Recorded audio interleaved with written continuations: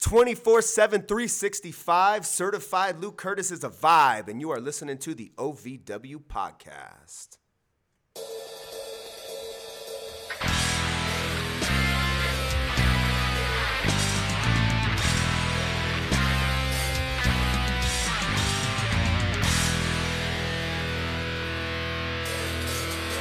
Welcome to the OVW podcast, the unofficial podcast of Ohio Valley Wrestling. My name is Jack Minotes. I am joined today, as always, by Brian Hines. Greetings, ladies and gentlemen. It is a Thursday in the feed. You know what that means. We have an interview. Today, we are joined by the future. You better announce me right. The future Will Austin. Don't screw this up, man. Yeah, Our last one was a little rough. We're going to try to keep this one on the rails. How are you doing today, Will? I'm doing great. How you doing? Doing well, man. Thanks for joining us today. Well, you had good payment, so check cleared. How long have you been in OVW? OVW coming up on a year now. I think I moved here, uprooted my life from Florida, from Miami, Fort Lauderdale, Hollywood, that area, which is a lot better than Louisville because it's trash over here. But coming up on a year now. What made you decide to uproot your life, as you put it, and move to Louisville, a place that you obviously don't like, for OVW? Dude, especially the weather, not only with the people, but the weather just sucks with all the snow and everything. So coming from Florida, the company I was in, I was pretty much, and I've seen it for a while now, I was the big fish in a little pond. So I wanted to go somewhere else to conquer something that I haven't done. And OVW had a great name even before the Netflix thing because everybody knows about the Cena, the Lesnar, and everything. So, of course, it would not hurt to add my name to that because I will be the next class. The future. There you go. Not self-appointed, by the way. Other than the weather and the people, how have you enjoyed your experience at OVW so far? Do you feel like you have conquered it? I feel like it's just really hard when you have your fate in somebody else's hands as much as you do what you want to do. It's stuff like, I feel like the stuff I was given with Star Rider and Manny, I knocked it out of the park. I feel we were carrying OVW week after week after week, not only with the promos, but with the stuff we were doing in the ring. It's the barn burners. And then you get to a new challenge like somebody with Orion who I don't want to really say, I don't want to put him over too much. He's great in the ring, but it's he's also trying to identify himself at the same time. And so it's just a mesh with that where we went from being a tag team where I thought that's what we wanted into obviously I got to stand out. I got to have the spotlight, and it wasn't good enough for him. So we had the pay-per-view match at Christmas Chaos. And then from there, it's floating around a little bit to figure out how I'm going to step up to go back at Cal for the Rush Division Championship. Is that what you want next? Cal Hero for the Rush Division Championship? That's all I want going forward. It's either I have two people on my list for OVW. It's Cal Hero, and it's not even Cal Hero. It's the Rush Division Championship, and Jack Vaughn. And wow. Those are the only two names I have for OVW. And there's literally, if I give me anything else, I knock it out of the park, but I'm not going to be satisfied with that. What is it about Jack Vaughn? Why do you want a piece of Jack Vaughn? Jack, I hate old school wrestlers, but for Jack, it just works. It's probably what he's doing with the TikTok and everything with his thigh slapping. He's exposing the business, but it's even the old school wrestlers are hating it, but it's in a funny way that it's just I identify with that because I have new school style of wrestling, and all the old school people probably hate my wrestling because it's a styles clash. Yeah, exactly. Yeah. So, and I hate the old school wrestling. That's why I'm the new school. I represent the new school style of wrestling. But what he's doing, it just works, and it's just I get a kick out of it. So it's I think we would mesh really well. You're very, very obviously from you put it new school style of wrestling. What were the first influences in your wrestling life? Who did you look at and you said, that's it? That's what I want to do? Well, it's actually funny because when I started watching wrestling, I remember Cena rapping in 2003. And I remember growing up watching Rey Mysterio and Eddie Guerrero. Eddie Guerrero is always my top end-all be-all favorite. But Great I remember choice. in legend. 2004, 2005, I was actually outside of the WWE bubble watching TNA. I remember flipping through the channels, and I seen TNA had a six-sided ring. Sure. AJ Styles, Samoa Joe, Chris Daniels, that match they did can never be topped. And it's you want to get as close as you can to that. So I'd say definitely not only a person, but TNA as a whole, because I discovered an alternative very early on. I love hearing that, especially TNA's it's being looked at in a whole different light than it was when it was actually during that kind of golden era of TNA. I love hearing that you were looking for an alternative, you found TNA, and it was those matches that taught you your style or inspired your style. Well, it's one of those, I wasn't looking for the alternative, I just stumbled upon it, and now that I stumbled upon it, I was this is actually, if as not F good, or even better. But like, especially, I love when it was good. When it was good, it was better. Yeah. Like, I'm telling you, from that 05 to probably 09 run that they had, was AJ Styles was just the man. And his style, like, they had him as a top guy, as a heavyweight, but he was doing the new school style of wrestling. And then once Hogan and everybody came over and just ruined it for a little bit. Shot it in the ass, really. Yeah, he's come a long way. He went from looking like the troubled youth to the mother of a troubled youth. AJ Styles. Yeah. AJ's timeless. He's the modern day Shawn Michaels. Yeah. Like, Yeah. I would probably put him up there. Maybe me growing up on AJ Styles, like, I was never a big fan growing up of Bret Hart and Shawn Michaels, Sure. but AJ was my guy growing up. But Eddie was always my end all be all with charisma. Putting, like, not that AJ didn't have charisma, he didn't have like Eddie, that's for sure. No, But- he did. But he was just so smooth in the ring. That's like the only thing you can say about AJ from that time period as a negative is he just kind of personality-wise could be a little bit of a non-starter, but in ring was putting on banger after banger with anybody. Easily. Anybody. It was awesome. And here we are 20 years later. He's got all that now, and he's still at the top of the card. Dude, easily. You throw his name out, and he's easily, I don't know, he should be on everybody's Mount Rushmore. Truly the phenomenal one. So you're an X Division fan. You're an X Division fan. Is that why you have such a?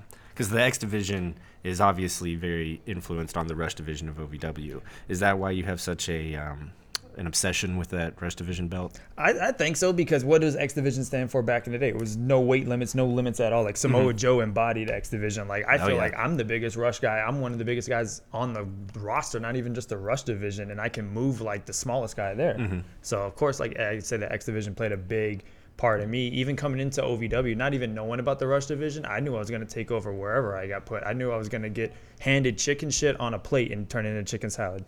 Whenever you kind of go into wrestling and you start training and you want to be a guy like an X Division guy, you want to be a Christopher Daniels or an AJ Styles or something like that, when you find a wrestling school, is it different than like your normal, like, what do you go straight into that thing? This is just me as a fan asking. So my wrestling school, especially when I started in Florida, my style nowadays that you see, you didn't really see that. I'm not saying it didn't exist, because I started training probably like 2016, 17, 18, somewhere around there. So my style definitely existed, but no one was doing it, especially on the indies. So I remember I started training, learned my basics in like 4 to 6 months. But the thing, I showed off my athleticism. Like, I could dive over the top rope, and that alone got me put on shows probably before I was even ready, because I had something that like no one else was doing, and is making me stand out, at least in my area. Did you have any like experience outside of wrestling with athletics? I played football growing up, played high school football, semi-pro football. I did track in high school, volleyball in high school. I remember in high school, I was anything to not be home and be involved in sports. So I was just always very athletic. Always loved, I used to go to this trampoline places to do flips. That's probably where I know most of my flips nowadays. That's what I wanted to ask, is that'll just do like, it. how does a person get to the point where they realize that they can just pull a backflip from like a standing position? Honestly, it's no fear. Like, that's how I live my life. Like, whatever I do, whether it's my personal life, professional, it's just no fear. I remember the very first time, and I can look it up on YouTube, I was in a triple threat ladder match, and like probably like my third, fourth match in my career. And Send us this. We'll put for it in the sure. link to this. And literally my third, fourth match in my career, never practiced the 450 in a ring, just did it. I remember the guy was laying there and just pulled him in and did a 450, and I knew I could do it on a trampoline, but the first time I've ever done moves pretty much in the ring is when you see it for the first time. How much visualization does it take to get to the point where you're just like, I'm going to do the 450 now? It's- Like in that moment. Oh no, it's just one of those, like, when you have adrenaline flowing through you, Yeah. you have to commit, and because if you bitch out, it's going to be on Botchamania or something somewhere. Yeah. So Hi, Matthew. yeah. So it's one of those, like, once you're up there, you just got to commit, and if you don't, like, you're probably going to hurt yourself. So let's name. Can you name the championships you've held since you've been in OVW? Are you trying to poke fun at me? How many championship matches have I had since I've been in OVW? One, and I've had to look over my shoulder that entire match for Blanco Orion, who doesn't even know what his name is, to come after me. And so I don't even think I got a fair shot at a Cal. Like, it's Cal Hero. He's gonna be protected. That's Al Snow's golden boy. As I was gonna ask, and he seems to be such a dominant champion. Are you ever afraid of getting in the ring with him one more time and not being able to rise to the occasion? I welcome it. I'm one of those guys who I'm not afraid to put myself out there. I'm one of those guys who I welcome any and all challenges. Like Cena was my guy growing up too. Like he would lose to The Rock and come out next Monday on Raw and say like The Rock was the better man, even if he wasn't. He would still admit that he was a better man. I don't make excuses. It just happened at the time that I had Orion. I had to look over my shoulder, so I never even got to focus on Cal Hero. But if you look back at that match, I was dominating Cal for 3/4 of the match. Yeah. It's absolutely. We were there that night, actually. Yeah. Yeah. What would you like other than the Rush Division Championship in OVW? Oh, everything. Heavyweight title, national title. Because if you look at me, I'm bulking up as we speak. Do you see yourself ever in a tag team again after being burned by Orion? It's more of, I think it has less to do with Orion. It has more to do with me. I don't really want to share the spotlight with anybody. I am the future. I am the spotlight. That's me. Like I'm the guy who's going to carry every company I go to. Even every indie company I go to. I have a company in Chicago where started out literally my first match. I was probably like 170 pounds in Chicago and rose to, I just wrestled for the heavyweight title there. And I made that happen on my own because I was calling out the heavyweight champion. What's the name of that promotion? Squared Circle Megastars. That never would have happened if I didn't, because the owners and everything were never going to give me everything. If you look at my size, my skill, they probably don't look at me as the typical heavyweight guy who doesn't really leave his feet often. Sure. But again, look at AJ Styles is world champion with him always diving and leaving his And feet. multiple promotions. Exactly. So I everywhere I go, I manage to get to the top, and I'm not going to be held down to a division or a weight limit. Like I always want the top prize, whether that's the part-time in EC3 who has the national championship or a heavyweight title. Whenever you have, and this is coming more and more often, coming more and more regular at OVW, it's always been sort of regular, but it feels like really the last few months it's been very prominent. When you have these part-timers waltz in.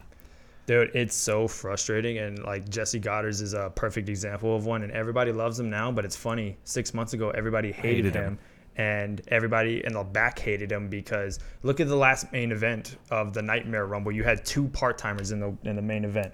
And if you listen to this feed, if you're a fan of this show, you would know that we think that the part-time main eventers are kind of a hindrance to the rest of the card. Yeah, we kind of feel like they should go see other people. Not only is it a hindrance for the rest of the card, but you have these belts on these part-timers where it's like you're looking around and what do we have to fight for? Mm-hmm. Right. Yeah, and especially when I know that you have an issue with Cal Hero, but he's defending it regularly.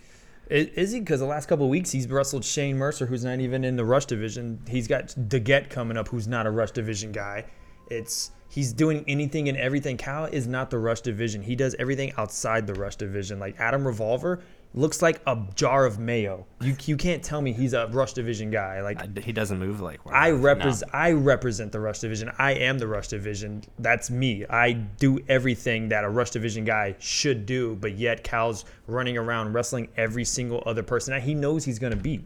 I'm going to be honest. I really do think that it is time to freshen up the Rush division, and I don't see anyone else who has as strong of an argument for who it should be. Dude. That's just not me saying that because you're sitting next to me. I really do think that the Rush division needs a little sprucing up. It needs to look to the future. I couldn't agree more. But like looking around, who else do you have in the Rush division? T-Dub, I've beat him so many times. Orion, like he's had the belt and did nothing with it. Luke's not even in a Rush division no more, but he's the same size as he was in the Rush division. He wasn't even moving like a Rush division guy. So you're the future.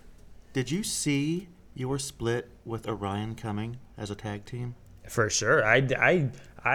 I'm the one, when he was sitting at home for 3 months, that I'm the one who made the decision. I was like, oh, maybe we can bring him back because no one would see it coming. And look what it did. It shocked Manny and Star Rider. I'm the one who made that call because he was out of sight, out of mind. Al Snow wasn't begging to have him come back. I wasn't the one who made that call. But it was never supposed to be a long-term thing. It was supposed to be, hey, look, I need you to get me to the Rush title. And that's what happened. And then it turned into everything about him, like per usual. Does it frustrate you that you advocated for him so strongly, looking back on it? Not really, because if I was in his position, I probably would have did the same thing. Probably would have did a lot better. But everything's about timing in wrestling. Like, he's had his time with the Rush title and did nothing with it. Like, look at somebody like me who's never had the Rush championship, who's never even really gotten a shot at the Rush championship, but yet I'm being given the runaround while Cal's doing everything else. I mean this very, very seriously. You are one of the finest in-ring performers in OVW. Thank you. One of the finest wrestlers at OVW. And Not one of, I am the one. you are the best wrestler at OVW. And it is a true pleasure to watch you wrestle every single time. We wish, as a podcast, as a duo here, wish the utmost best for you. Because Thank you. I think you've been getting a little bit of a short end of a stick over the last 2 months or so. But like I said, wrestling's all about timing thing, and it's gonna come. Like, look what I just did with somebody in the heavyweight division, Von Rocket. Like, took him to his limit. Took him to his limit, but I got to worry about Carson Drake coming out messing with the Rockettes. Yeah. Crystal. Yeah. Do you mind to plug your social media for us real quick, Will Austin? Instagram at @WillAustin_KOF, Twitter King of Flight 13. My Twitch is @WillAustin_KOF. I'm always a big video gamer. If you come in there, subscribe. My chat's live. If you chat or comment or something in there, I'll probably respond to you. Thank you so much for joining us this afternoon, Will Austin. Love you guys. Thanks for listening. No problem. The pleasure's all yours. Thank you. Great job.